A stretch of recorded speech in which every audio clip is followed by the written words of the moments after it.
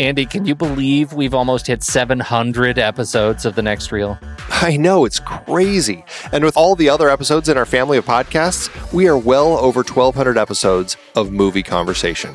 It's really pretty amazing that we've gotten to have these in-depth movie chats every week for over a decade now. And we couldn't have done it without our loyal community of film fans. Their support over the years has meant so much. For sure. That reminds me, we should give the merch store a shout out. Buying shirts from thenextreel.com/merch is a great way listeners can continue to support the show. Plus, they get to sport our great designs. Absolutely. I think sometimes folks forget we have a variety of shirts, mugs, phone cases, and more available. In fact, a great place to start is with a shirt sporting the Next Reel's logo. We also have that classic Fast Times Spicoli Surf School tee, or the weirdly popular Rusty's European Tour shirt. The one from National Lampoon's European Vacation. Why is that so popular? Search me, but we have sold a ridiculous number of those. I guess there are a lot of Rustys taking trips to Europe? We're always adding new designs based on movies we've covered, like our brand new design for a streetcar named Desire, featuring a streetcar named Desire. So if you want to rep your love of TNR and films, head to thenextreel.com/merch. Every purchase helps us continue to have these weekly in-depth conversations. So visit thenextreel.com/merch today. And as always, thanks for listening and being a part of the Next Reel community. We've got lots more great movie chats coming your way. It is hard to believe that we have been having in-depth weekly conversations about movies since 2011. Oh, I know, you're telling me. Producing this show week after week requires a ton of work behind the scenes. If you'd like to help support our efforts, one easy way is by using our originals page when shopping for books and movies that we've covered. Just visit thenextreel.com/originals. Your purchases made through our links give us a small commission at no extra cost to you and allow us to keep having these great conversations. In Season 6, our Disease Films series had adaptations like The Omega Man, based on I Am Legend, The Andromeda Strain, Children of Men, and Blindness. I Am Legend is so much better than The Omega Man. What about the Will Smith version? Don't get me started. For our This Is Real Life Jack series, we talked Black Hawk Down and Seabiscuit, some great true stories based on fantastic books. And we had more listeners' choices like The Fly, The Emigrants, and Scott Pilgrim vs. the World. You just did a series on The Fly on the Sitting in the Dark podcast. Did you read the original material? Wasn't watching every Fly movie enough? Our Big Betty Davis series featured adaptations like The Little Foxes, Now Voyager, All About Eve, and Whatever Happened to Baby Jane. Are you calling Betty Davis big? Only in personality and force. She is a force to be reckoned with. We talked about the entire The Godfather trilogy, of course. Iconic page to screen, even if it is just the one Mario Puzo book. I wonder if Coppola will ever make The Sicilian. We also had some Zhang Yimou adaptations with Judo and Raise the Red Lantern. Absolutely gorgeous movies. And don't forget the Hughes Brothers series with From Hell, based on the graphic novel. Brilliant material. Kelly Reichardt gave us Wendy and Lucy and Certain Women, adapted from short stories. Plus more Hayao Miyazaki as we tackled Howl's Moving Castle. Find all these books and more at thenextreel.com/originals. Every purchase supports the show. Get the full list of adapted films that we've covered at thenextreel.com/originals and start your next read today.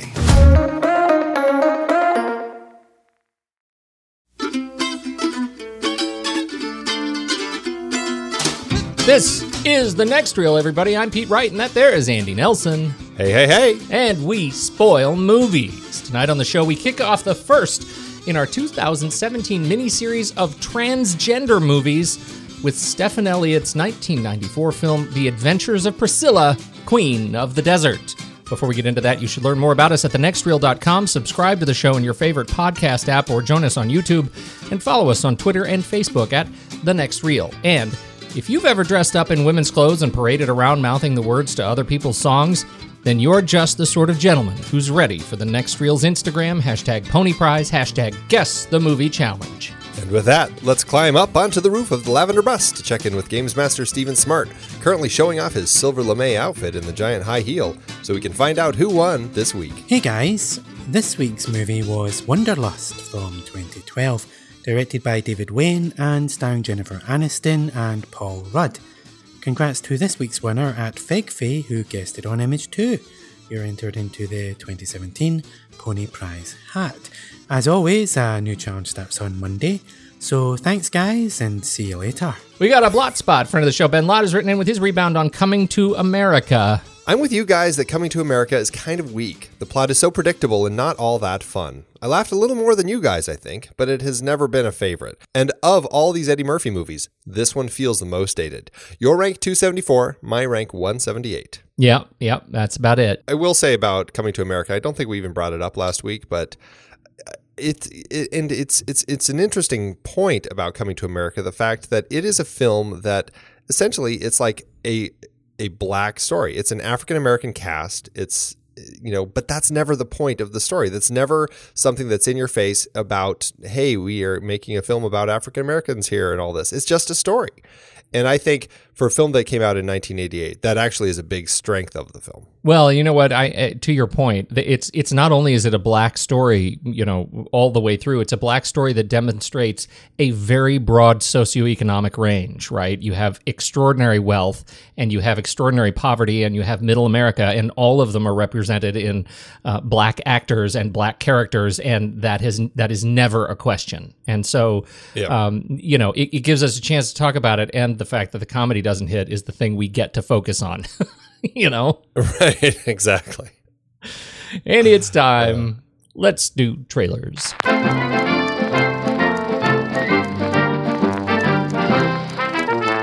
My film.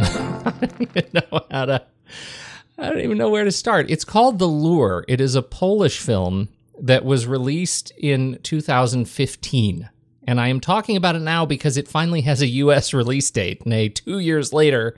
The Lure is the story of a pair of mermaid sisters who are adopted into a cabaret.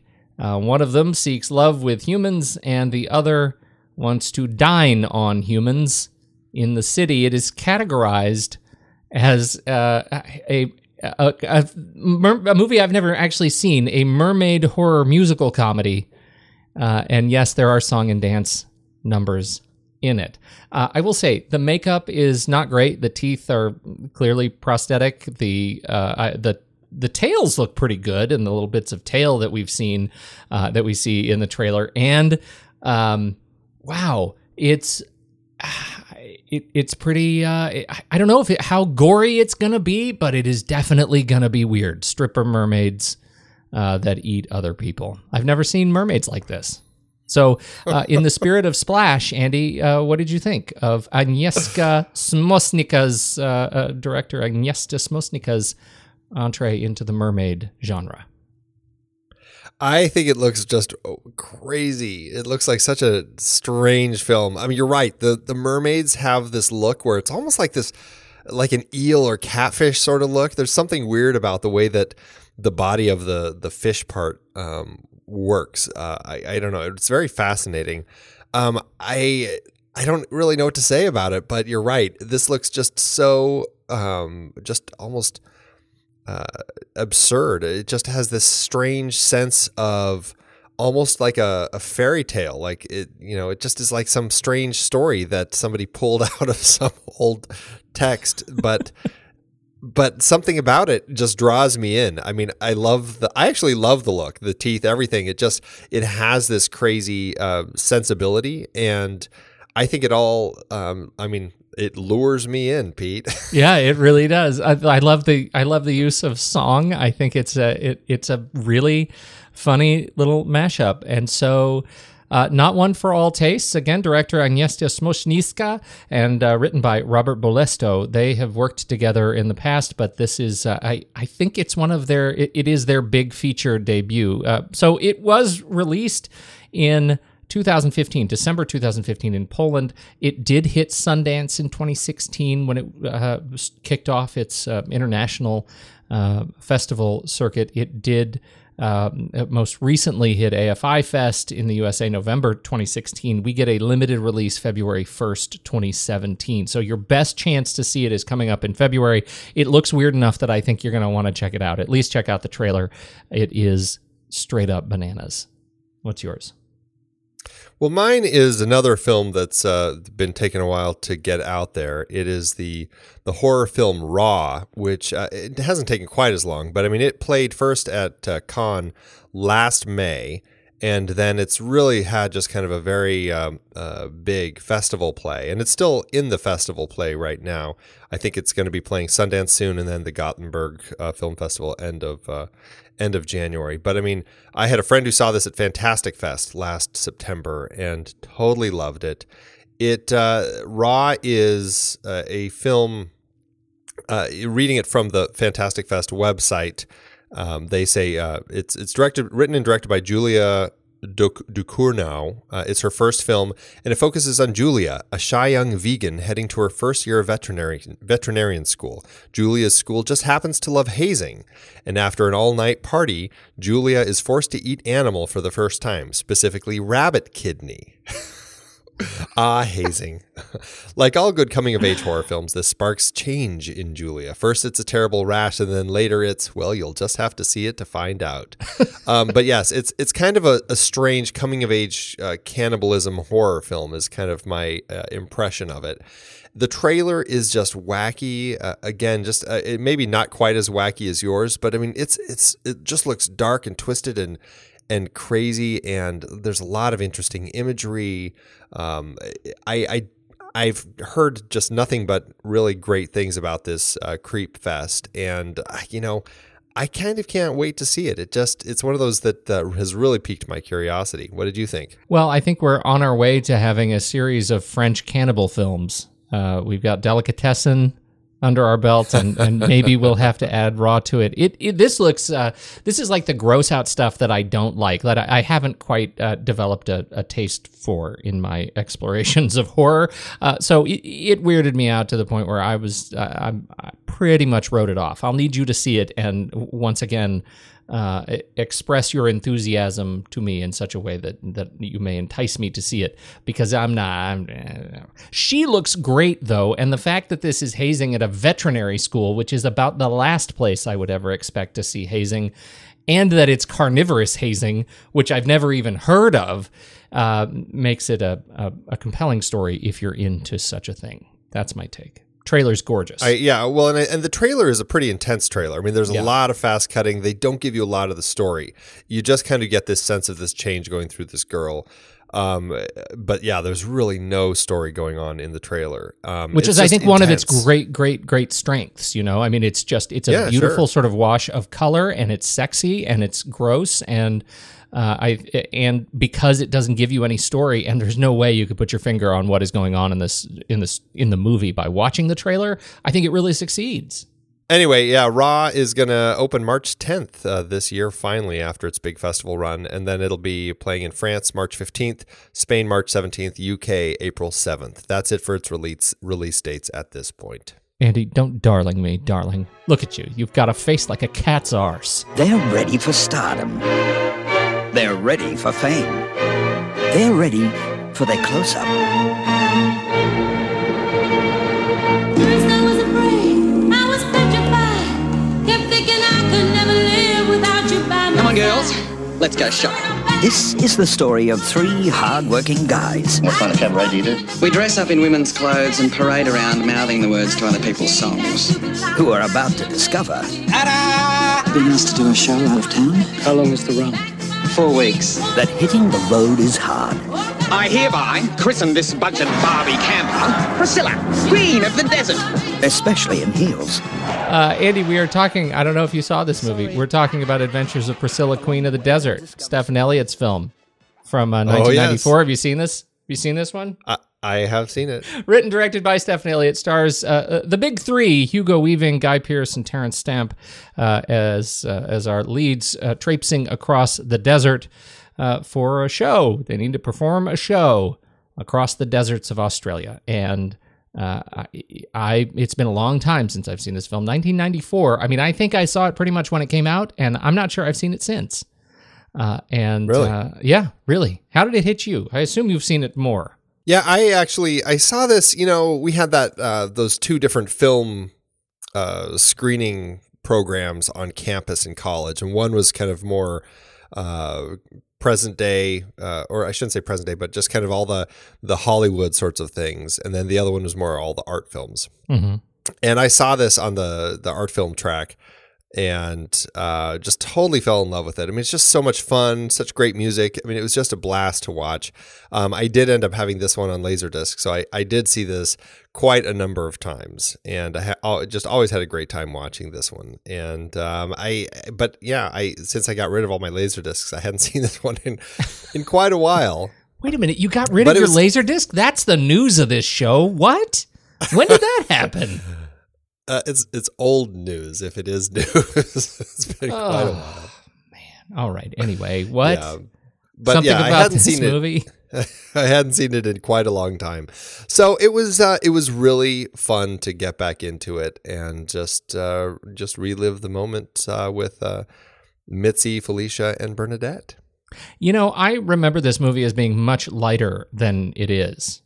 It is, you know, on its surface, it's a road trip movie, and it's about a drag show, and it's funny. It's got a lot of funny stuff in it, and the characters themselves are hysterically funny. But what I didn't remember, I think when your memory just sort of latches onto something and that's what gets manufactured every time you think about it. What I ended up thinking of this movie was that it was just much more of a ribald comedy straight through, but there are enough heavy sequences in this film and heavy sort of transformations in this film that I think has it punching far above its weight. Oh, absolutely. I mean, right out of the gate, you've got, the funeral of a character. It deals with, talking about AIDS, transgender, life as a homosexual in the 90s, at least in Australia, parenthood.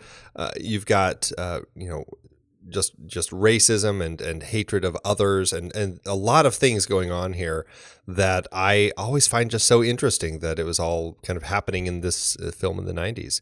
And I think it handles it all really well. I think they created some really interesting characters that are able to carry all of that through in a way where it still is essentially a kind of a light road trip comedy, but it ends up getting allowed to deal with some of this bigger stuff. It does so in an ironically constrained space because so much of this stuff takes place in the bus or in the space immediately around the bus. It is with exception that we explore the broader desert besides driving across it. This feels like a much more intimate film than maybe it deserves to be just because of the way these characters interact and how naturally they behave with one another, whether they're just ribbing each other, or insulting each other, or loving each other. It's a very intimate film, and the performance I think just set it above, what it needed to be, certainly to tell the story. And I think, gosh, it's been almost as long, it feels like, since I saw To Wong Fu, right? That was kind of the U.S. spin-off of this,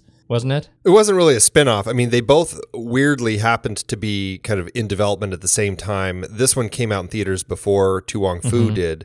But I think it's one of those things where, people are like, gosh, it's weird. It's two drag queen road trip movies, back to back. But it was just one of those things where they just happened to be developed at the same time. I think they became aware of each other, but neither of them, I think my understanding is they kind of looked at each other's scripts and were like, oh, we're different enough. And yeah. They didn't feel like the other was ripping them off or anything.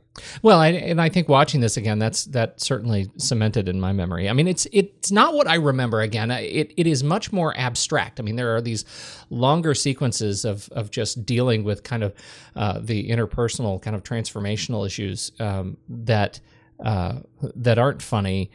That are visually stunning and much less road movie than I would have expected. One of the elements that I think is really powerful is the use of flashbacks in the narrative. The way they use flashbacks to tell the stories of these kids is possibly the best use of flashbacks I think I've ever seen. Do you know what I'm saying? Yeah. It was really interesting. Yeah. It is really fast, right? It's really fast. You get these incredibly short sequences, and they happen in the middle of a character's sentence. I'm thinking specifically of Adams telling the story of his uncle, and you think this is going to be a a really horrible story, right? He's telling the story of his youth, and we flash back, and his uncle's in a bathtub, and he says, "Hey, come here, and we're going to do something, and you're not going to tell anybody, ever, ever, ever, ever. And I want you to reach down under the bubbles here, and I want you to pull."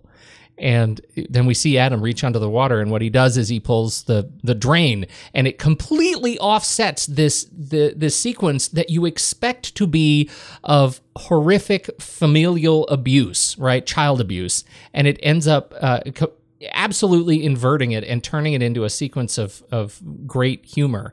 And the film does that in I don't know, under a minute, probably 45 seconds. They do this sequence. It's brilliant. It's brilliant. And I feel like they do that for each character in some way, shape, or form.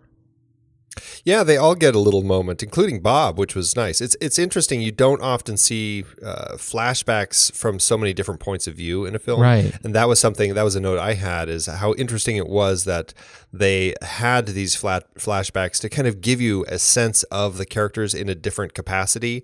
Whether it's Mitzi and her the fact that she has had a wife and child, like you said, Felicia's story already, Bernadette's little Christmas swap, and then Bob and how he met his wife.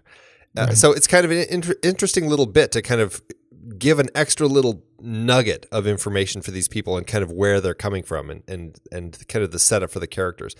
And I really like that sense of storytelling. It's kind of a risky thing to do. And somehow I think Stephen Elliott, in writing this script, found the way to do it that worked really well. As two straight white guys, let's talk then about how the film handles gay drag queens versus transgenders in the film, the transgendered character. Right, yeah. Well, I think what's great, I mean, regardless, I think they're all going to be very big, gregarious characters. I mean, if you've ever watched RuPaul's Drag Race or you have any sense of drag queens, they're very big characters anyway. And so being the fact that there's a transgender character played by Terrence Stamp in the film who happens to also be a drag queen, I think it's a little less of a definition between him and the other two, or her, I should say, and the other two, because they're all in this show and they all have that same type of personality. It's very different from the character in Transparent, for example. Right. But I think that the way that the characters are written and handled, I think it's very clear through the whole film how Terrence Stamp is handling his character, and he does always come across as a woman, right? I mean, I feel like that's the directing choice, the acting choice, the writing choice, everything about it just feels like he's made that transition. And I think that it plays perfectly, and he still can hold her own with the drag queens, but very much is now Bernadette. It's funny watching how these characters sort of play parts, right? And I think what you're describing is the sense I got is just how is the part that he's playing is not the same part that they are playing, right? In particular, Guy Pearce, who is the I don't know if opposite is the right word, but he's certainly at the other end of a spectrum from Terrence Stamp. Terrence Stamp, I totally agree with you. He just lands in this mature woman identity for me. Like, I believed him his performance, the entire film. Absolutely, yeah. And the part that she was putting on was the part of the drag queen in the film. So that was her sort of performing. And what we get with the others, with the other two, in particular Guy Pearce, is he puts on the flamboyant part, but you watch him sort of move between identities a little bit more fluidly. It's like he hadn't landed yet, or he was just in a different space. And I feel ill-equipped to talk about it because I just don't have the experience. But I found it really interesting to watch those two in particular opposite one another as an exercise in who's wearing sort of what hat in any particular scene. Well, and I think the strength of the story is, even if you've never had experience with drag queens or transgenders, I think that these characters are well enough written where you can understand what's going on, and you can understand these characters and the journeys that they're going through and the lives they lead.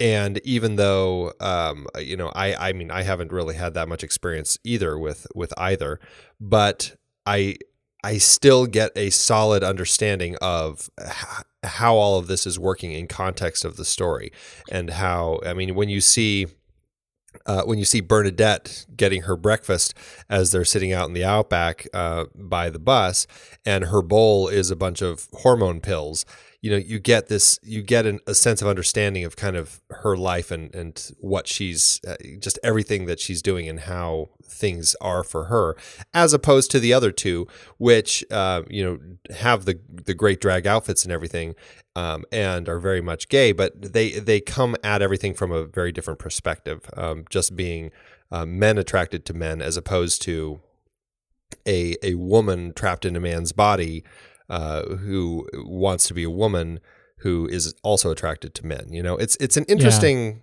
pairing, but I still get a good sense of these characters, and even though I'll never fully understand their perspective of things, I am able to step into their characters here in the film and get a sense of their relationship and how they're moving through things. Well, and that's the ultimate question for me, because I agree with everything you just said. This is one of those films, and this series, I think, is a, sort of a big part of it, where I feel the least equipped to be able to say that was a believable performance. Right? It was an enjoyable performance. I absolutely adore these characters, but my worldview is such that I just don't have the experience to say whether or not that's relatable and realistic. And so I absolutely adored this film, and I love what it represents. And my understanding is it was well received, certainly by the LGBTQ community. And so, I sort of take that at face value. Yeah, I think that's the sign that it was accepted, is that it was well received. The LGBTQ community did enjoy the positive portrayal of their characters. They felt it kind of helped introduce them to a mainstream audience, and I mean, it was a big hit. And so I think to that end, it did help. And the fact that this film did engender great controversy, and none of it was about the transgender or drag performances. I thought that if you're going to have controversy, you don't want it to be out about the central theme of the film, and on that we say A+. Absolutely. Although, speaking to that controversy, I mean, it is one of those moments where, I mean, it makes me wonder, when Stefan was writing this script, what kind of made him feel that when he was writing the character of Cynthia, why did she have to be this kind of this Filipino? I mean, there was a Melba Margison of the Center for Filipino Concerns. She stated, quote, that Cynthia was portrayed as a gold digger, a prostitute, an entertainer whose expertise is popping out ping pong balls from her sex organ, a manic depressive, loud and vulgar, the worst stereotype of the Filipina. And it really comes across that way in the film.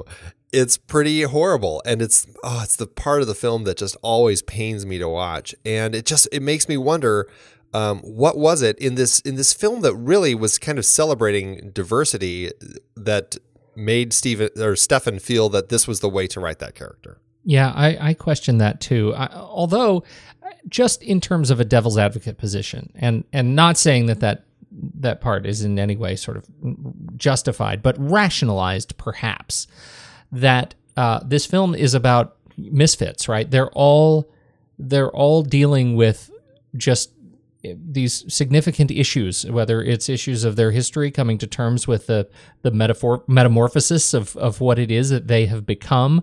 They're dealing with their place in the world, both physical and emotional, psychological. They're dealing with this crazy, journey where they're ending up in places they did not expect. And to have this character that was clearly already a mess in the Bob's flashback, who was betting on another experience, trying to get out of a negative experience of her own, and clearly being sort of emotionally disturbed in the process. I think it at least for me it says, hey, look, you can find people who are struggling with their place anywhere. You can find them in the smallest towns. You can find them in the largest sort of metropolises. And so, I'm trying to pair her with the story at large. Now, the counter to my own point is that character is woefully underdeveloped for what it's trying to do in my own head, right? It is an underdeveloped character and does not merit the weight in screen time to develop it as such. And so what we're left with is this distilled, insulting, stereotype of this Filipina, emotionally disturbed stripper who does just crazy things on a bar. It's like the worst version of Coyote Ugly, which was already not great, And so it isn't. I totally get it. It's insulting, but I also sort of see, where Stefan might have been coming from. Yeah, and I mean, one of the producers said essentially the same thing you said, but I can see that, yes, that may be the direction that they had been aiming for, but you're right. Without a better developed character, it just ends up feeling just like a terribly written stereotype. You've got a list of road trip tropes.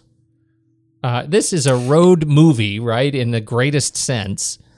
Does it hit everything? Well, and my list is awfully short, but I mean, you think about road trip movies, and we've talked about a couple of them on the show, like Vacation comes to mind. And there are certain tropes that you feel like they always are trying to check off. The different strangers that they meet, whether they're going to be the nice strangers or the mean strangers. This one has that cute Beatles-ish crosswalk moment, like Abbey Road, where they're kind of walking across this crosswalk, and it looks like that shot. And I've seen that in other films too. You have to, of course, always have the vehicle breaking down. I mean, inevitably, in a road trip movie, the vehicle breaks down. It has to break, and sometimes multiple times. Right, and then you get somebody who's involved somehow in fixing the vehicle. Inevitably, you take a detour. You don't take the straight path. There's always a detour. And this one, they take the shortcut, which ends up not really being a shortcut. Inevitably, the characters get into a big fight at some point. And you always have somebody tag along at some point. So, and then I wrote down, this one isn't really a road trip trope, but it does seem to be a trope when you have two people from different worlds kind of collide and they're trying to outdo each other in some way. You'll end up with something like the drinking competition that we have with Bernadette and Shirley in the bar. So it's, lots of tropes in this film, but it's kind of the nature of this type of film and this type of story. And I think they check all the boxes off pretty nicely. Yeah, I think so too. I did add one, the rite of passage, right, where the road becomes a metaphor for a greater transformation in the character. And I think when you look at Hugo Weaving and his experience of trying to come to terms with what he does by learning to talk to his son, I think is a great sort of experience that he collects on the road and gets to resolve, which is lucky. With what a great kid. My God. Yeah. I mean, obviously it's written to be a really great kid, like the perfect kid for him to end up having to raise. Kid. Yeah. Almost too perfect. But it is really nice. And you get to the Outback after going through or you get to Alice Springs after going through the Outback and coming through some pretty hairy situations where they're definitely not welcomed, and it definitely feels like they're in just a dark territory here. And you get all the way out to the middle in Alice Springs, and you're kind of wondering, is this going to be as bad as everywhere else along the way, or is this going to be kind of this little safe haven in the middle of it for them? And the fact that he ends up finding this long lost son of his that is very accepting it's very touching and powerful.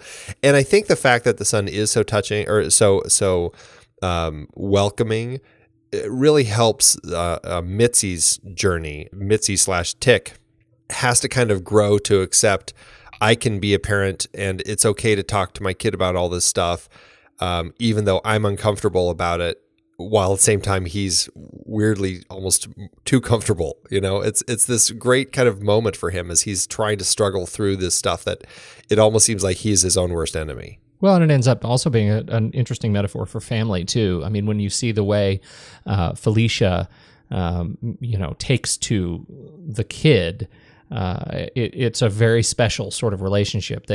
Mostly because of the way Guy Pearce portrays Felicia, the way Felicia was written. It's a terribly immature character, right? It's a child in a grown-up's, Ken doll body. Absolutely. And so they were able to connect in a really interesting and special way. And you kind of see Mitzi kind of responding accordingly, right? That they're on a journey together. And I think that ends up being a really special relationship. Yeah, absolutely. What do you think of Stephen Elliott as a director? It's hard to say in a bigger sense of Stephen Elliott as a director because I've only seen this, and he's done very little. He had one film before this, Frauds, which is kind of what helped him get the enough notoriety to make this. And then after this, he had Welcome to Whoop Whoop, which I had heard about but never saw. Eye of the Beholder, which I heard about and also never saw. And then Easy Virtue, A Few Best Men, and then he had a bit in the Rio I Love You compilation film. Not a whole lot of stuff. And he had a huge gap in his career from 99 to 2008, where he essentially retired. I'm not sure if it was just kind of creatively tired or what, but he retired and went to live in the Alps or something. And then he got a huge ski accident where he broke tons of bones in his body. And while he was healing, he ended up starting to write again. And that kind of drew him back into film. And he's been doing that. And he's also been dealing with, at the same time, he was writing the book for the stage adaptation of this. But, I haven't seen anything else of his, and so this is really it. And based on this, I think it seems like he has a good sense of comedy timing and of character. I think it's going to always be something that people will talk about and know about. I don't know if it'll go down as like Some Like It Hot or something, though. I do have a problem with the drag shows, though. The way they're shot? The way he directs them? Yeah, the way he directs them. I don't know how intentional this was, but they slow the film down for me. The pieces of the film that are most entertaining are when they're in drag and they're in the desert. But the big centerpiece moments, and particularly the one we are working toward, right? The biggest one, which is at the casino in Alice Springs, is one of the slowest sort of, anemic kind of drag show that doesn't live up to what I would expect, right? And I don't come from a background of seeing a lot of drag shows. I've seen several. We, in fact, in Oregon had I think she's passed away, Darcel the 15th, who is actually in the Guinness Book of World Records as the oldest performing drag queen. That show is bonkers. It is bonkers. It is just so energetic and over the top and just thrilling. It is just thrilling character. And it feels like these guys are at their very best in this film when they're not on stage. As soon as they're on stage, the whole thing slows to a stop. The way it's shot feels like it's just very staid and reserved. Reserved is the word I'm looking for. Do you not? You don't share it? I don't think that. I mean, I think there's enough interesting stuff going on with the costumes and just the design of everything that I find it very fun and energetic to watch. If anything, and it's weird that you brought up the drag shows themselves. If anything, I always feel like when I'm watching the drag shows, that these three may not actually be like the best dancers. And I don't know if that's the actors who just struggled with kind of getting the dances down in the first place, or if that was an intentional thing and these characters themselves were not supposed to be the greatest dancers, or if that's part of the act and their dancing is always just slightly off. But there are times when they're dancing and it just feels like there's some awkwardness or maybe tiredness with their performances, and it's funny to think about that and like wonder what the reason for that might be. But that's what I notice with the dancing. But see, these drag shows, I don't think they're well known for having the best dancing, right? I mean, they're having it's the best, even the real ones, not just the what's portrayed in the movie, right? It's not something you're not going to see the Rockettes, right? You're just known for precision step work, right? This is not that show. But what you do get is a sense of exuberance and what I would have expected, because I feel like there is such a sense of exuberance in the way sequences are handled on the bus and around the bus and above the bus. And, one of the most exuberant set pieces is when Felicia is on top of the bus in the silver outfit with the long trail, right? That's an enormously exuberant bit of visual filmmaking. I love it. I love the way it cuts in from the with the music, and it's close up on her face, and then it's a medium shot, and then finally we have the full wide shot of the bus. It's a great comic moment. It's a great visual moment. It just works in every way. And as soon as we get to the shows, it's like, man, the brakes get put on, and it never quite recovers for me. I'm not sure what that's about. Well, it could also be just the pacing. I mean, perhaps some of them might have been a little better if they truncated them a little bit. I do feel that way in a couple of them where I'm like, I'm enjoying it, but I feel like I've seen everything I need to see. We could probably cut out, a chunk of this and I'd be fine. And that could be, but I don't know. I guess I don't have as much a problem as you do with the dancing. Yeah, it definitely feels like a pacing issue, and I'm... maybe I'll live to regret that comment. Anything else we have to say about the direction of the good Stephen Elliott? No, I mean, I think that he handles it well. I don't think he really. I'm curious to see if he'll find his footing again and get back into making some films that really strike a chord with people. But obviously, he did writing the musical version of this, because that's been quite a success. Mm-hmm. Mm-hmm. You want to do first shot or last shot? I'll take first shot. All right. So we start behind the stage curtain with Mitzi's silhouette as she's about to go on. The music starts. We've got I've Never Been to Me. And then the curtains open and Mitzi goes on to perform her show. And the last shot is the performance of Mamma Mia that we've sort of been hearing about. It's a performance of Mamma Mia, Mitzi standing over the crowd, saying that it's good to be home, and then we get a one of those great Beverly Hills Cop Eddie Murphy freeze frames on her ridiculous smile and fantastic face of Hugo Weaving. It's great. It's all show related, and we're kind of beginning and ending with the shows. For me, it kind of hinges on the songs I think that they chose to start and end the film with. We've got I've Never Been to Me, which is an interesting way to describe. Perhaps this is Mitzi. She's going to be going on a search to find herself, right? And then at the end of Mamma Mia, Never Let Me Go. My, I can't even remember the words, but just how much I love you and all this stuff. It just feels much more like fun and familial, and like now everything's come together and we're happy. The first one is just a solo number, and it just has that sense of kind of tragedy. And so I think those two tunes give a good sense of kind of the way the story's going to unfold. So that's my sense of them.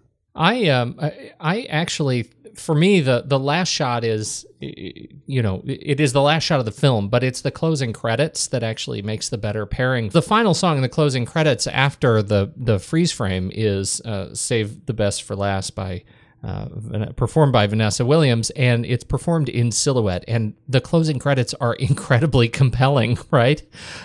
First of all, you're watching the screen because of this the performance of this song, and the lighting is just right on, and it gets you to read the credits, which end up being sort of funny in themselves.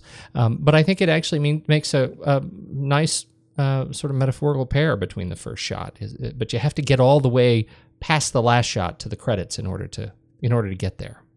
Yeah, it's always tricky, and I've been torn with this about what's the last shot when you have a situation like this pop up in a film where the movie ends, you've got the last shot, but then you have something pop up during the credits that's kind of another last shot. You know, I don't know, it's kind of tricky. And I guess you could kind of look at it either way. I still kind of prefer the shot with Mitzi at the end of the Mamma Mia bit. It's a totally different performer doing the save the best for last bit at the end. It's actually one of the costume designers, Tim Chappell, who is doing that. So for me, it's like, I don't know. I guess I prefer the first version that I talked about, but I can see it working either way. Let's start running through the cast, our favorites, shall we? Yeah, casting was done by, this is the strangest casting, done by Broken Hill, who is credited as Bobby Pickup, and very few credits. So I think this and then some other Australian film in like the 80s, and then, assistant on something. We start out, we've already mentioned Terrence Stamp as Bernadette Basinger. What I love about this is, we've got these three actors and they've all played comic book movie villains. You've got Terrence Stamp, who is Zod way back in Superman 2, before it was cool to be right a comic book villain. And then Hugo Weaving was Red Skull in Captain America. And then Guy Pearce was Aldrich Killian. Yeah, in, Iron Man 3. Iron Man 3, yeah. Yeah. That's pretty funny. Very funny. Very funny. But yeah, Terrence Stamp, he had been an actor in films, like Superman 2 and just other things. And just like, this was not the sort of film where you expected to see Terrence Stamp pop up. But he did such a great job in this. I really was compelled by him, the way that he performed the character. It was just really touching. I guess that the way that the Australian the film commission works when they're helping fund a film, you can only have one non-Australian actor appear in the film. And initially they had talked about it being David Bowie, and then they thought maybe John Hurt, but neither of them were available. And then they actually talked to Tony Curtis about playing the part of Bernadette, and he was interested. But something happened and he ended up not being available. Then they went to John Cleese and Tim Curry, and then finally to Terrence Stamp. And I will say the journey was well worth it, because I think Terrence brings a lot to this film and is just an absolute joy as this character. Just so much heart, so much sense of weight of life that I really enjoy in what he brings to the character. Roger Ebert had this great quote. At the beginning of the film, we're distracted by the unexpected side of Terrence Stamp in drag, but Stamp is able to bring a convincing humanity to the character, and eventually we realize that the real subject of the movie is not homosexuality, not drag queens, not showbiz, but simply the life of a middle-aged person trapped in a job that has become tiresome. I don't agree with Roger Ebert that the film is specifically about Terrence Stamp, but I do agree that this is really what Terrence Stamp's character is about, and I enjoy this aspect of the character. Yeah, I absolutely agree with that, and I think it's that weight and sophistication, frankly, that Stamp brings to the character that I think about a Tim Curry, and I think Tim Curry is a wonderfully talented actor, but it's hard to get the other big transgender role. Of Tim Curry's out of your head, and there just is, it doesn't bring with it that sort of gravitas that this is a human story much more than it is a cartoon story, and I totally agree with that. But I'm curious that I'm also curious about the statement that this is not Terrence Stamp's story, right? That this is not Bernadette's story. This feels really to me like much more of an ensemble piece than that. I feel like this really focuses on Mitzi. I mean, we start and end on Hugo Weaving. It's Mitzi's story. I definitely feel that. That being said, I think that bringing Bernadette into the fold as one of the key characters is an integral part of it. And definitely you could almost say it's almost like the Thelma and Louise of the film. But I don't know. I still feel like Mitzi's the one who really takes the emotional journey over the course of the story. So it's very easy to see that, it's Mitzi's story, and Bernadette has her own journey in the film, but the focus is really Mitzi's journey. Well, let's talk about Mitzi. Mitzi Delbras, or Anthony Tick Belrose, played by Hugo Weaving. I know Hugo Weaving as just a diabolical face, right? From The Matrix and from the Hobbit films, the Lord of the Rings. Lord of the Rings films. But when you put that face, The Matrix and the Lord of the Rings films, in drag, you get a real sense for the incredible physical uniqueness that this guy brings to this character.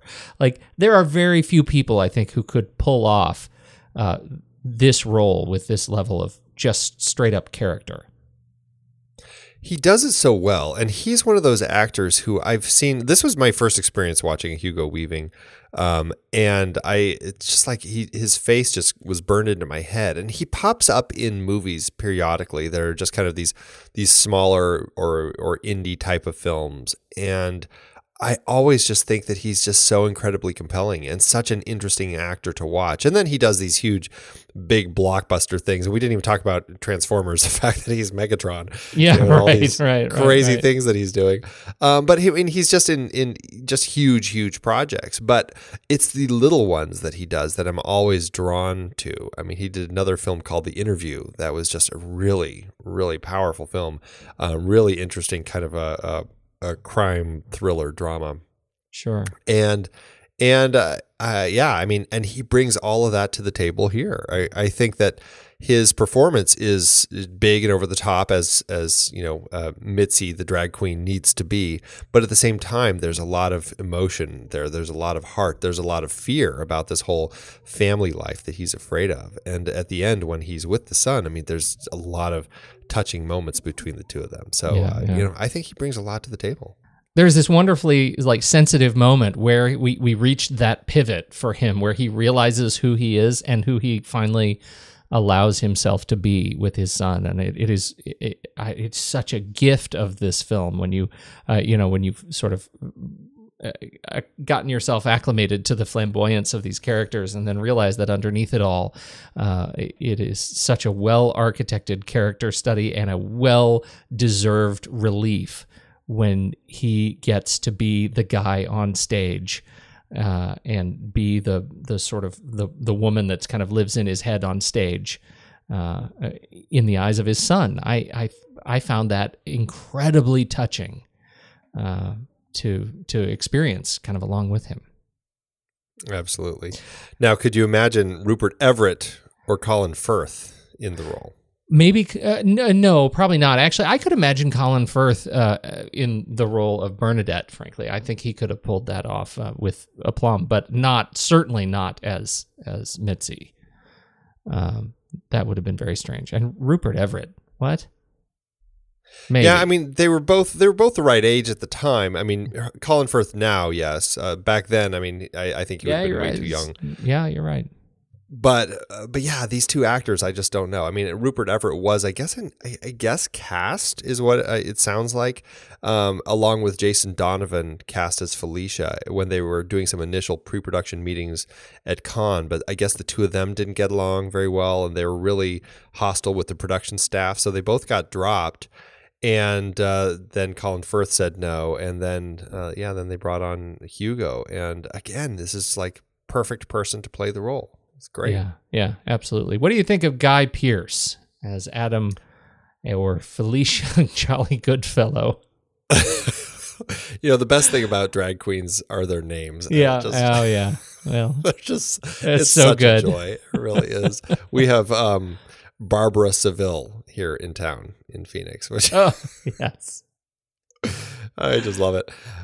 Guy Pearce is just fantastic. Again, this was my first experience watching Guy Pearce, and I guess he was brought on, cast at the 11th hour, really, coming from the Australian soap Neighbors, which I've never seen or heard of, but that's where they brought him in.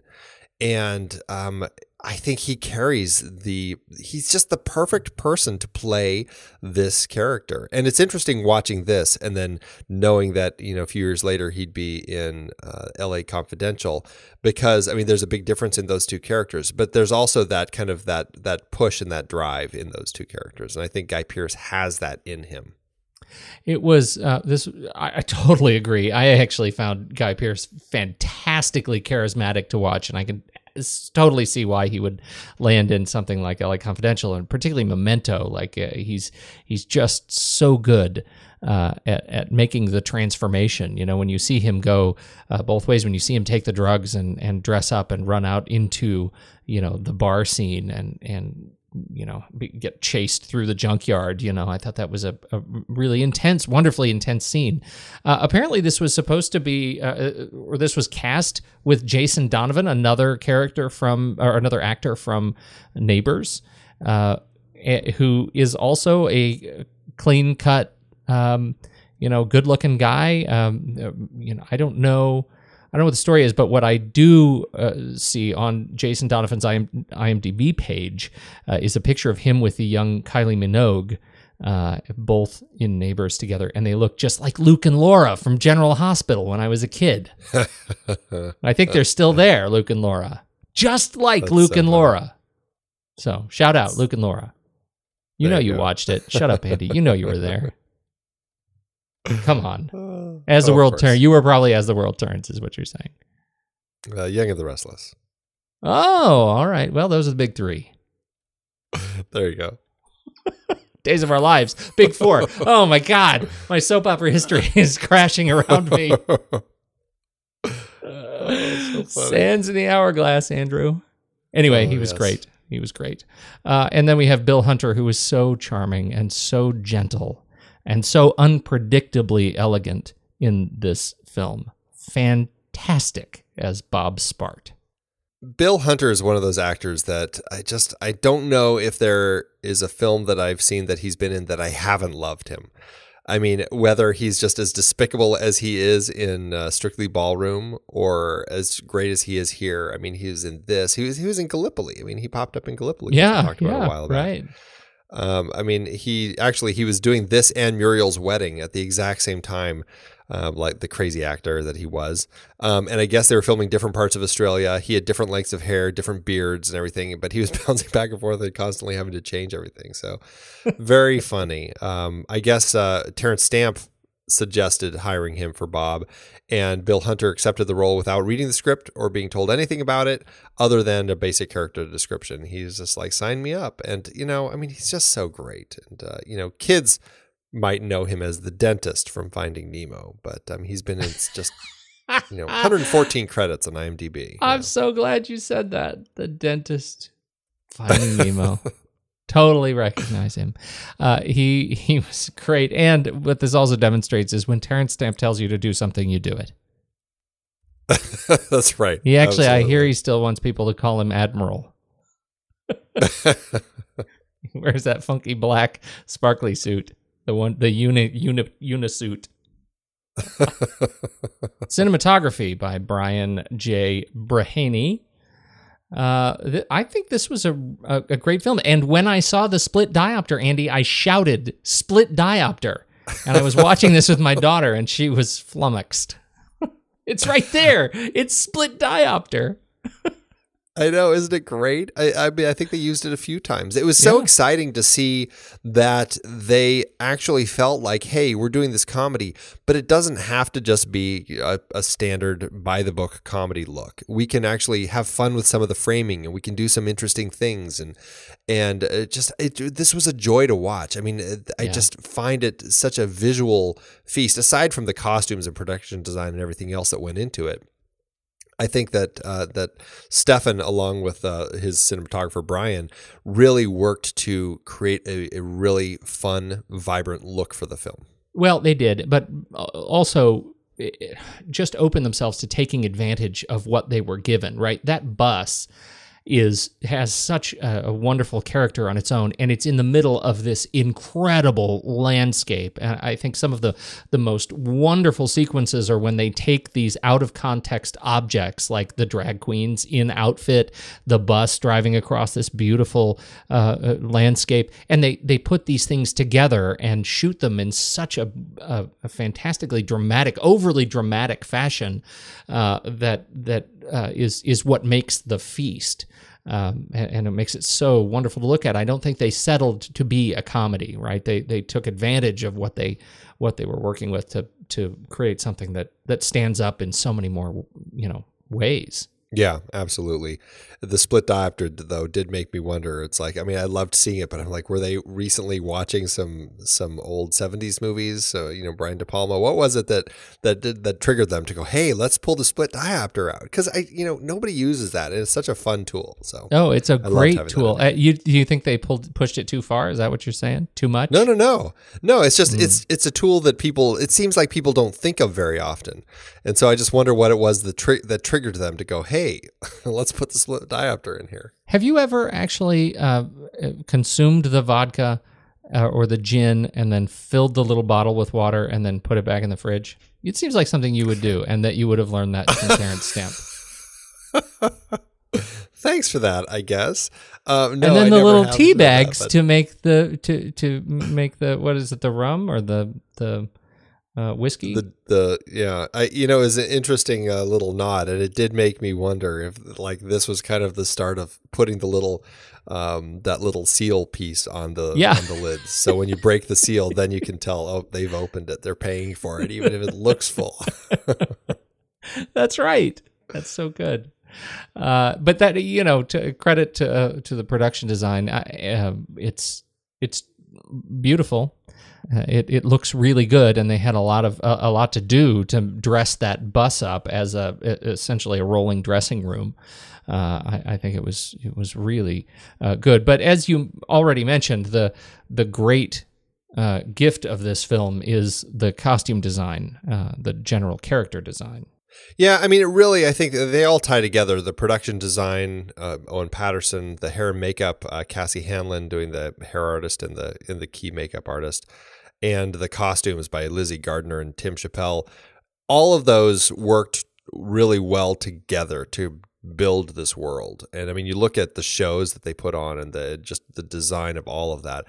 Everything going on with these characters in their world is just sparkly craziness. And I think they do such a great job. But I mean, geez, these costumes, I mean, that last show they do in Alice Springs when they have the crazy emu heads on, the frilled lizards, you've got the Sydney Opera House. Awesome. It's just these are nonsense. I love them. And then the wackadoo thong outfit that we're gonna call that the flip flop outfit for our listeners. I think, given the nature of this show, the thong outfit could apply to something that Felicia wore. It could be wore. Totally different. Right. It could. Yeah, it really. In the same scene. Yeah, right. He did actually wear the thong outfit. Indeed, he did. Indeed. Yeah, it's really the flip-flop dress, which apparently only costs $7 to make. So you got to love that efficiency to build something like that. The thing I like the best is the emu outfit, right? With the giant heads of the birds on top of their own heads. It really looked like they were struggling to keep those upright as they were dancing around. So that I thought was just it sort of was a chilling effect to the scene that I thought was really funny. That worked very well.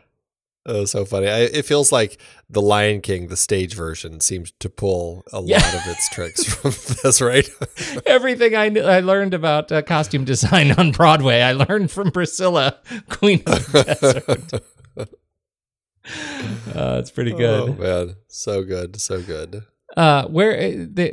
They shot this thing across Australia. Word is they wanted to get to your favorite rock, but they couldn't. Yeah, absolutely. Uluru, the big rock in the middle. That was originally where they were going to climb, and it makes sense when you hear Bernadette say, "Oh, just what the world needs," or whatever it is. A cock in a frock on a rock. Yeah, it makes sense that they're talking about Uluru because it is this giant rock in the middle of Australia, but. It is a sacred site. It's very difficult. I mean, people still climb it all the time. It's so typical a disrespected sacred site, like so many that we have around the world. But they couldn't get permission to actually film on it, so they ended up doing it at Kings Canyon.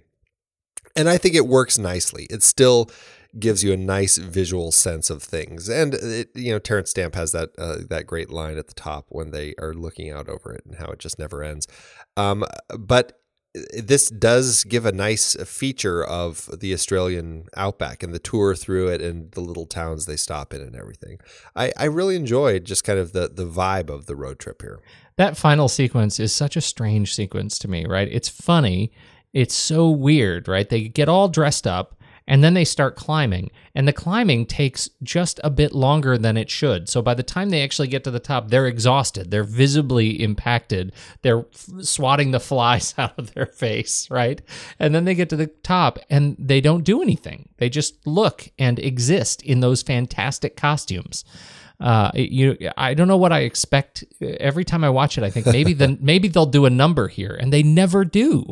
Yeah, that would be interesting. It is interesting because it's like, what was the goal other than to hike it in your outfit, right? Yeah, but apparently that was it. That was the goal. Every time I'm watching it, all I can think of is like, God, that has to be the most brutal way to hike something like that. It's all that additional weight sticking off of you in all those different places. It just seems like it's just an unbearably awkward way to go hiking. Yeah. God, terrible.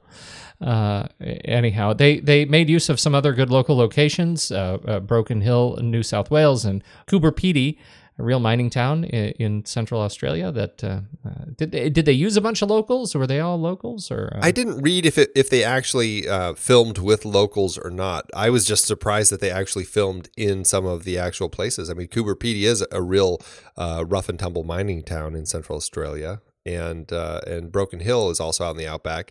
And I guess they filmed. I think that Stefan said he felt like it was close to half of it filmed in and around Broken Hill.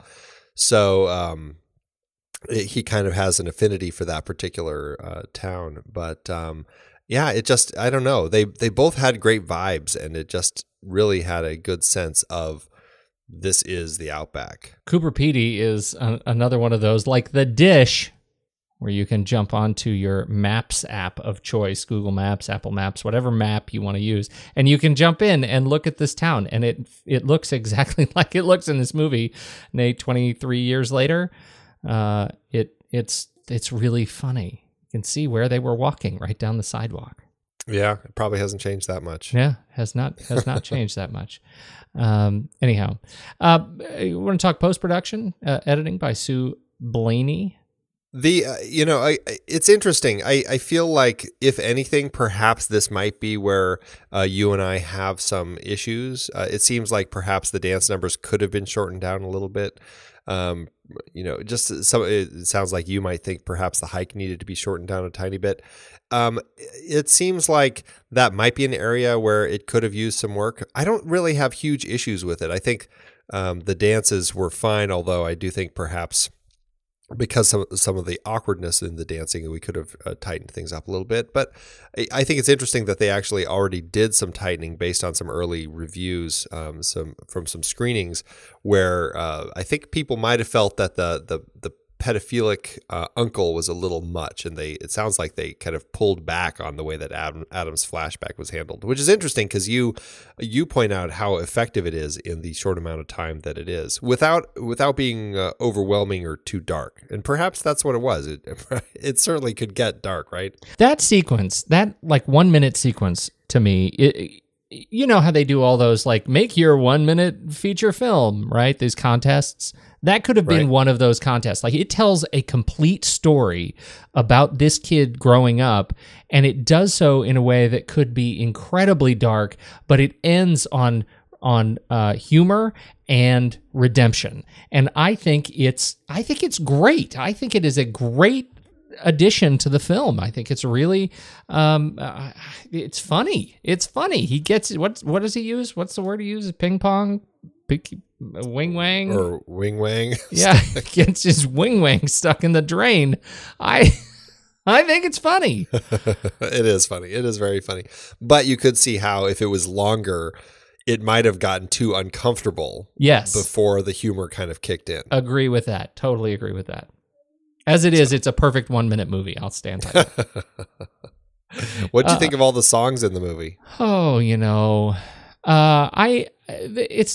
it's generally not music that it's not music that I listen to a whole lot. And yet in this movie, I find myself just like, it's a foot tapping film. I really enjoy it. I don't know that I could put it on and enjoy it the same way without the movie. But boy, I'm telling you, every song, all the way up to the very end with Vanessa Williams, I was in it. And I watched it with my daughter, and she was too, and she's 14. That says something for the era. I love it. I love the music. I love the songs. I love the soundtrack. I bought the soundtrack, and I don't know what it says about me, but totally telling. Man, I know, but I just have so much fun listening to these songs. I mean, it's like this crazy, kitschy, just wild, fun album. Just a crazy selection of kind of almost like these cult songs or something that is just so fun to listen to. I mean, there's just so much vibrance in life in all the songs, and even the score. Guy Gross did the score. It has a great comedy feel to it. Bernadette's hike always strikes a chord with me. It just seems so big and dramatic and everything. Yeah. But for me, it really is about the songs. I mean, Stefan really wanted to make kind of a musical and thought that this would be a really interesting way to tell kind of a modern musical. And I think it works really well. And I think finding these songs, I mean, much like Guardians of the Galaxy or something like that, where you find some great songs that perhaps people weren't listening to so much at the time, but blended together, they create a really interesting soundtrack. And that's what happened here. And I think all of these songs are really fun. And the fact that you end up getting a didgeridoo kicking in when I Will Survive is playing, it ends up creating this whole new world. And I don't know, I can see why it went to Broadway. That was awesome. That sequence was fantastic for a couple of reasons, not the least of which they got the Aboriginal guy to stand in to join in and dress up. That was awesome. I did find myself thinking, how did they make that transition? Because they did it in the mid-song, right? It was the magic of movies. So they're in the middle of the song, the three of them, and they see the guy standing over the corner, and he's clearly dancing and enjoying himself. And then, like, the next verse, like 3 seconds later, he is now in the act, right? And he's dressed in a big silver outfit and he's dancing, and it's very funny. It's really great. But I can't help but think about what actually would have happened without the magic of cinema. Stop. We've got an idea. 45 minutes later, hair and makeup are done. He's in the outfit. Right. Okay, we're gonna start up again. Is anybody still here? I think that's so funny. It's totally. And I think that's some of the magic of this musical, right? Because they do the same thing during the Big Alice Springs number, where they keep changing costumes, and it's like one of them falls behind the rock, and when she crawls out, it's now frilled lizard time, and they play with that quite a bit throughout this, and I think that those moments work well in context of the musical. Yeah, absolutely agree. I thought it was great. The music is great in the music. The music is awesome, Andy. And I don't know if this. To me, it seems like this, along with Muriel's Wedding, because that also had huge ABBA soundtrack. But it seems like these two films paired together really kind of boosted kind of this resurgence of ABBA in the 90s. And maybe that's just me, but it seems like that. And that might be what kind of led to Mamma Mia and just kind of that whole rebirth. And it just seems like this kind of is where it came from. And maybe I'm wrong in that, but that's my sense of it. Yep. Yeah, I think so. Do you have the collection, the ABBA collection, as a result? Are you part of the resurgence? I've got like the greatest hits. For me, I really enjoy certain ABBA songs. And there are some that, it's funny talking about some of the dance numbers and stuff. I feel that way about how some of ABBA's songs feel like they go on too long. It's like, I feel like the song should have ended like 2 or 3 minutes ago. So it's the song. So true. This movie cleaned up in some This movie did pretty well in award season, yeah? It did pretty well in award season. I mean, it got nominated for 9 Australian Film Institute awards. It only ended up winning 2 of them, but it was nominated for Best Film, lost to Muriel's Wedding, Best Direction, and Best Original Screenplay. They lost to Rolf de Heer for both of those for Bad Boy Bubby. Best Actor in a Leading Role, Hugo Weaving and Terrence Stamp were both nominated, lost to Nicholas Hope, also in Bad Boy Bubby. That's a movie, I don't know. I just want to see it now based on Feels that like title. you need to see that, yeah. Best Cinematography lost to Nino Gaetano Martinetti for Exile. Best Original Music Score lost to Douglas Stephen Ray for Traps. And then, of course, Best Production Design and Best Costume Design, they won both of those. So, and then over here, stateside, it did win an Academy Award for Best Costume. And that's, of course, the famous moment when Lizzie Gardner and Tim Chappelle went up on stage, and Lizzie was wearing the outfit made out of gold Amex credit cards, which, of course, gosh, who was the host? It was... why am I blanking on his name? Is the talk show host David Letterman. David Letterman, yeah. He, of course, makes the big joke about how, Amex couldn't pay for that sort of publicity, which probably is very true. Yeah, right.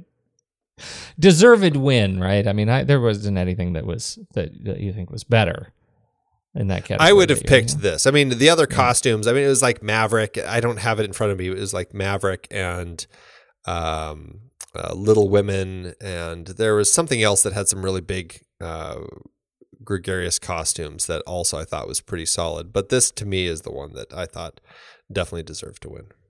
And in addition to the awards, it spurred the very successful musical. He was back.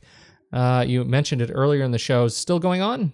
It is still going on. It premiered 2006, and it is still touring the globe, just making its way around the world. Didn't we just hear that Games Master Stephen Smart went to see it in Scotland? I don't remember. Did he? Wasn't that something that he said to us?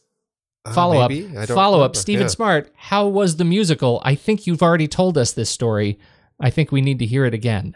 Indeed. Anything else we need to talk about? We made note of the humor in the credits. Yeah, right. There's that point where in the credits as it's rolling, you get this space available, your name here thing that pops up, which is kind of funny. What was that all about? There's got to be a story. I don't know. Just so weird. I wasn't sure if my sense was that maybe it was a timing thing and they'd already, I don't know. It's probably just silliness. Who knows? I liked it. And then it was apparently shown in Dragorama in select theaters. Which is very funny. Apparently, there were some theaters that used a mirror ball and colored lighting during the Finally dance number, which I think is really funny that they would have done that. I always saw that. Clearly, I didn't see it in one of those theaters because I always saw that and thought it was just like a joke thing that they put in the end. Yeah, like feel around. Apparently not. Yeah, right. How did it do in the box office? Well, after unsuccessfully pitching the concept to the financiers at Cannes, the producers went to Polygram Entertainment and, with the Australian Film Finance Corporation's assistance, got the film off the ground for a relatively low budget of 2.7 million Australian dollars, which is about 2 million US at the time, and about 3.2 million US in today's dollars. The movie was released in the US on August 10th, 1994, then in Australia on September 8th. Very strange that it was released here before Australia, but that's how it worked. In the US, it opened opposite Oliver Stone's Natural Born Killers. There's a pair for you. The SNL bomb, It's Pat! Camp Nowhere, John Candy's Wagons East, and The Advocate. The movie had a typical limited indie release, but expanded because of its popularity and ended up grossing $11.2 million in the US, $12.2 in Australia, and a little bit everywhere else. Movie sits at number 14 highest gross for an Australian feature with an adjusted total gross of about $38 million. That gives it an adjusted profit per finished minute of about $340,000. Enough for a new outfit, I'd wager. That's very clever. That's a nice outfit. Yes, indeed. Yes.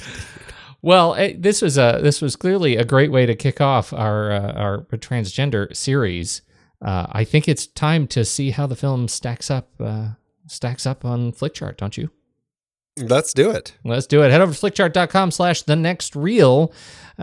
You can actually even just scroll up in your show notes. There it is. There's a link right there. Just tap the Flickchart link, and you'll be taken straight over to the site where you can add it to your list. And let's see how Priscilla stands up. Oh, by the way, Priscilla's the bus. Well, yes, we didn't mention that. We never because mentioned Priscilla that. And is the bus. for those who wondered, who haven't seen the movie, Priscilla's the bus. There you go. All right, Andy. Take All it right, away. first up, we've got a little Aussie battle going on. We've got The Adventures of Priscilla, Queen of the Desert versus Mad Max. I'm Priscilla here. Yeah, I'm Priscilla. Next up, The Adventures of Priscilla, Queen of the Desert, or just straight out of our last series, Trading Places. I'm going to say Priscilla. I will also say Priscilla. All right, then we have Priscilla, or this is going to be a hard one to beat, Pete. Aliens. It's Aliens, Andy. Who are we kidding? Now, Definitely if the aliens had been in drag, Then it would be a Mel Brooks movie. All right, we've got Priscilla or Ennio Morricone and Clint Eastwood and Sergio Leone. Good, the Bad, and the Ugly. Good, the Bad, and the Ugly, please. Yeah, good, the Bad, and the Ugly for sure. Priscilla or The Thing. Ooh, I think you're the Thing. Yeah, I think we're going to be the Thing on this. All right, The Adventures of Priscilla, Queen of the Desert, or Seabiscuit. Seabiscuit for me. Really, like heavily Seabiscuit? Yeah, it's way up there on my chart. Way up such there a is great what you're movie. saying. It's way up there, yeah. All right, I'll tell you what. Here's the deal. We're going to go to the mat once. If it's a tie or you win, you win. How about that? Okay. All right, let's do it. Here you go. 1, 2, 3. 3. Paper. Rock. Okay. It's legit. I won anyway. There you go. All right. It's a legit win. It's a legit All right, win. Priscilla. It is. Priscilla or The Social Network? I'm the Social Network on this one. I tell you, Social Network is probably the better film. Priscilla's awfully fun, though. Oh, yeah, but I'm firmly Social Network. And Social Network makes me mad. But I'm still firmly Social Network. But you're still for it. I'm going to say Priscilla. All right, let's do it. Let's do it again. Are you going to offer me the same deal? I guess I will. You don't have to. I will. We'll see who the bigger man is. If you did, I mean, so there's subtext. Wow, I see how that is. Okay. All right, here we go. 1, 2, 3. Scissors. Paper. Ah. I legitimately cut you, but you did. So am I supposed to give it to you now? No, you won. You won. It was if you won or there was a tie. If it's a tie or if I won. Right. Got me all confused with this thing, all this pressure. It's not rocket surgery, Andy. All right, Priscilla or Zodiac? More David Fincher. Jeez. I'm Priscilla on this one. Zodiac is a fascinating film to watch, but I am going to say Priscilla because it's just so stinking fun. Yeah. Even with the long dance numbers. All right. Well, there we are. The Adventures of Priscilla, Queen of the Desert lands at number 67. No way. Flick chart. That's a pretty solid start for the series. That's awesome. I'm very excited about that. What does this do for your Letterboxd ranking? Letterboxd.com/thenextreel. I ended up going with 4 stars with this one. I think it's the bit with Cynthia, and that's really kind of weighs some of the bits down. But on the whole, I just have so much fun watching this movie. 4 stars. I'll give it a 4 stars as well. Thank you, sir. Look at that. I know. That's a solid film. Well done, Priscilla. Where do we go next? Now, this next one I have not seen. Right, yeah, this is the one that you have not checked out. We're going to be checking out Duncan Tucker's 2005 Transamerica with Felicity Huffman and Kevin Zegers. Now, what should I be thinking about when I go into this movie? I don't know. I think that what should I be looking? Exactly. What should I be looking for? Bananas. You should think about watch bananas for the bananas and hot dogs. How do you like your little boys, girls? It's a very different film. Very different film. Not funny, right? One, it's funny. It's funny. It is still funny. Yeah. It's there are some funny moments in it, but it's definitely more of a kind of a comedy drama. Interestingly, also a road trip film. So I'm curious to see how this one holds for you. And actually, I'm curious to see how it holds up for me after having seen it. I mean, this came out, it was 2005. It was quite a while ago. So I'm curious to see how it holds up for me, too. But yeah, I mean, IMDb bills it as an adventure comedy drama. It's so funny. Have you seen The Danish Girl yet? I still haven't. No. I so badly want to make some sort of a joke about how, oh, yes, it's a road trip movie, too. That would be great. So I'm going to be working on that for next week. We'll see if Excellent. Looking forward to that. Danish Girl road trip movie. Eddie Redmayne at the wheel. Okay, well, that's it, Andy. Until next week, I think I have to go to bed. All right, man. Well, I have been busy working on sizing up my frilled lizard costume, so I'm going to be up for a little while still.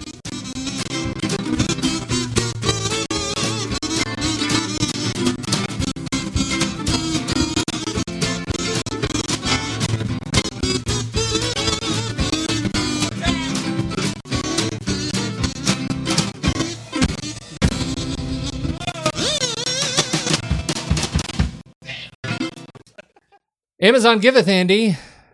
As Amazon always doeth. Indeed. I have one from Kitty in 2016 who says that the film was a bit underwhelming. After hearing about the film for years, I have to admit it left me feeling a bit disappointed. I was expecting to be blown away, but it was just okay. The performances of the three leads are good, certainly, but I only really found myself forming a connection with Bernadette.